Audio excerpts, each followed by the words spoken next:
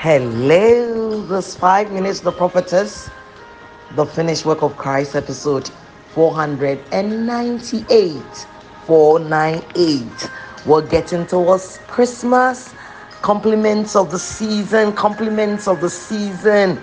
and because of that, we are paying attention to a bit of Christmas before we continue about the seed of Abraham. We're not talking about the seed of the woman, the seed of a woman. A virgin, behold, I'll give you a sign. A virgin shall conceive. Good. So let's go for our golden scripture from where we dig all the gold. We'll be digging all this gold from that place. First Corinthians 15 from verse 1. And it says, moreover, brethren, I declare unto you the gospel which I preached unto you, which also you received, and wherein you stand, by which also you're saved. Said, if you keep in memory what I preached unto you, unless you believed in vain. Which Paul yet say you've not believed in vain because you believe in the resurrection from the dead. For I delivered unto you first of all that which I also received, how that Christ died for our sins according to the scriptures. So that phrase, according to the scriptures, was what we're using. Now, we'll turn attention to another baby,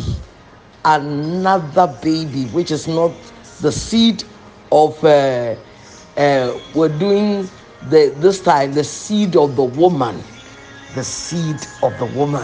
which invariably is also the seed of Abraham. We'll come to that. So, God says, behold, Isaiah 7. He says, behold, a virgin, I'll give you a sign. A virgin shall give birth to a son. And from all that you've heard me talk about, this is going to be once in a lifetime. It's going to be once in a lifetime. A virgin will give birth without the help of a man. It's not a man who's going to produce the life. It's going to be God who's going to ignite this life inside a virgin. The egg of that virgin will be used to clothe the Messiah, to give the Messiah a sinless body, a sinless flesh. Good. So this is a one in a lifetime miracle that will never happen again. Only one virgin will have this opportunity. Now, I want you to see how God sends a message by one angel called Gabriel is sent to go and deliver this message to a teenager.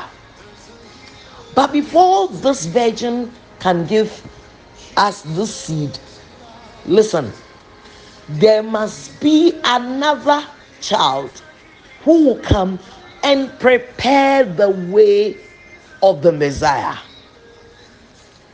And there were two people, special people that God said, I'm going to use. They were faithful people who were always doing God's will in the sanctuary. Always. They were good people. And God said, these people have been looking for a baby for a long time, but I'm going to give them a special child. So God had to time the birth of this baby with the birth of Christ, because after all, he is coming to prepare the way of the Messiah. So I'm talking about Elizabeth and Zacharias. So when Christ is about to be born, it means that John the Baptist, who's going to be the herald, must be born first. So God is sending one angel to send a message to two people. One is the father of John, who has been waiting for years for a baby. He's an old man, but he has a wife. And the two of them have been waiting and looking for a baby for a long time. The other one is a virgin, a teenager, who is going to receive the same words that Angel Gabriel is going to give to Zacharias. She will receive it later. For Zacharias, God is going to say, I'm going to give you a baby. You've been looking for a baby for a long time. I'm going to give you a baby. And it's going to come through natural means because you have a wife. And therefore, you and your wife will produce this baby. But for this young girl, it's going to be a miracle of a lifetime. It has never been before. And God is sending this angel, same angel who is going to deliver words to Zacharias, is also going to deliver words to Mary. Same angel, sent from the same source. Angel Gabriel is going to tell Zacharias that you're going to have a baby. But this baby is not going to be immaculate. It's not going to be immaculate conception. It's not going to be a virgin birth. Your wife and your wife will produce a baby. Then the same angel is going to go to Mary, who is a teenager, and say that you are going to have a baby, but without a man. And let's watch the attitude of these two people, because it will show you why some people have miracles, why some people see the word of God fulfilled, why some people will see prophecies given and they will experience it, they will move forward with it, and others will not.